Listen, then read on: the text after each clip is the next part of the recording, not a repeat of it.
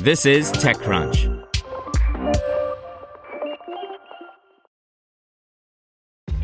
This episode is brought to you by ShipStation. You know, some things take a lot of work, like sending little robots to far-off distant planets. And just as that's challenging, so too is running a successful e-commerce business, especially when there's so much to do. So I want to introduce you all to ShipStation. Now, I love using ShipStation because of its easy-to-use dashboard, which makes managing orders and printing labels a breeze and super smooth. Oh, and the customer service is just out of this world.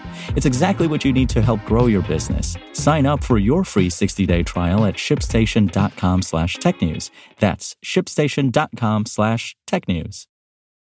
This podcast is supported by Tools and Weapons, the podcast hosted by Microsoft Vice Chair and President Brad Smith. Each episode features insight you won't find anywhere else from the center of the conversation surrounding emerging technologies like AI. Right now in the podcast, you can hear a special episode where Brad Smith lays out Microsoft's vision for a vibrant marketplace driving the new AI economy. To hear more, follow or subscribe to Tools and Weapons with Brad Smith wherever you get your podcasts. Here's your Daily Crunch.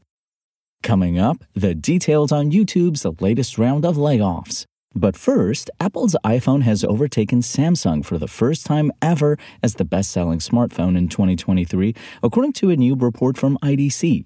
The tech giant accounted for 20% of the global market, with 234.6 million shipments last year. Samsung closed the year with 226.6 million shipments, while Xiaomi and Oppo saw 145.9 and 103.1 million shipments, respectively.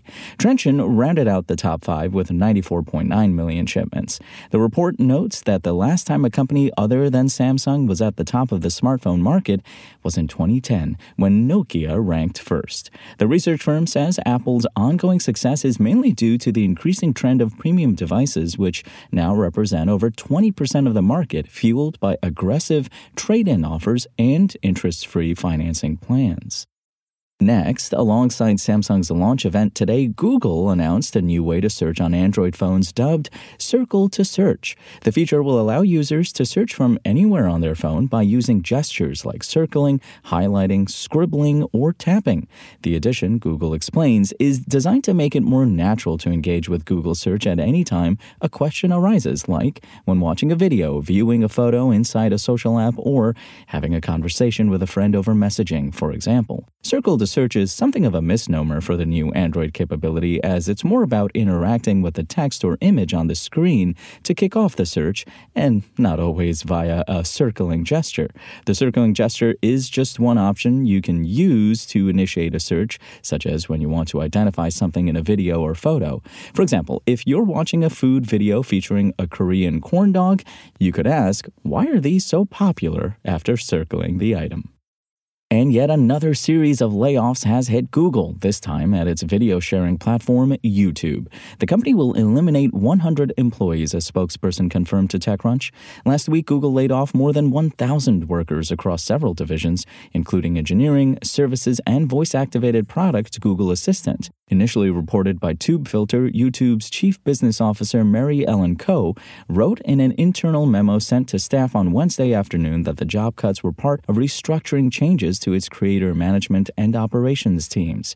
The 100 affected employees apparently have a chance to apply for other positions at YouTube, yet this doesn't necessarily mean a guaranteed position within the company.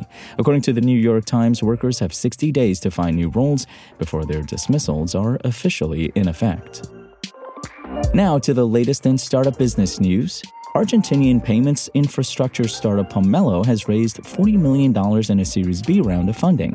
The Buenos Aires-based company started in 2021 with the goal of giving fintechs and embedded finance players a way to launch virtual accounts and issue prepaid and credit cards via compliant onboarding processes. Pomelo went live with its first customer in January of 2022, at the time only supporting prepaid products in Argentina.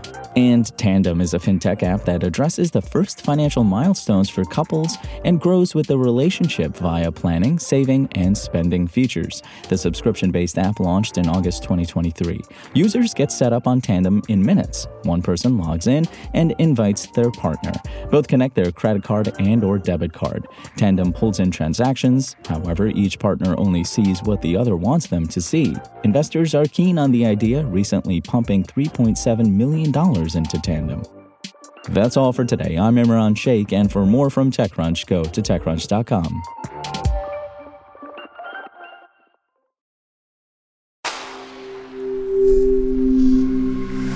Spoken Layer.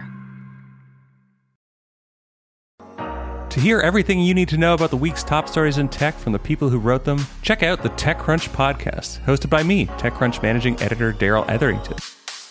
Each week we go in-depth on 2 or 3 of the week's top stories from in and around the startup ecosystem, and I'll be joined by the TechCrunch experts who covered them. They tell us why the news is so important and what they think matters most to you, our listeners, whether you're just interested in tech or that's where you make your living. New episodes drop every Saturday morning, so be sure to subscribe to the TechCrunch podcast wherever you listen to podcasts.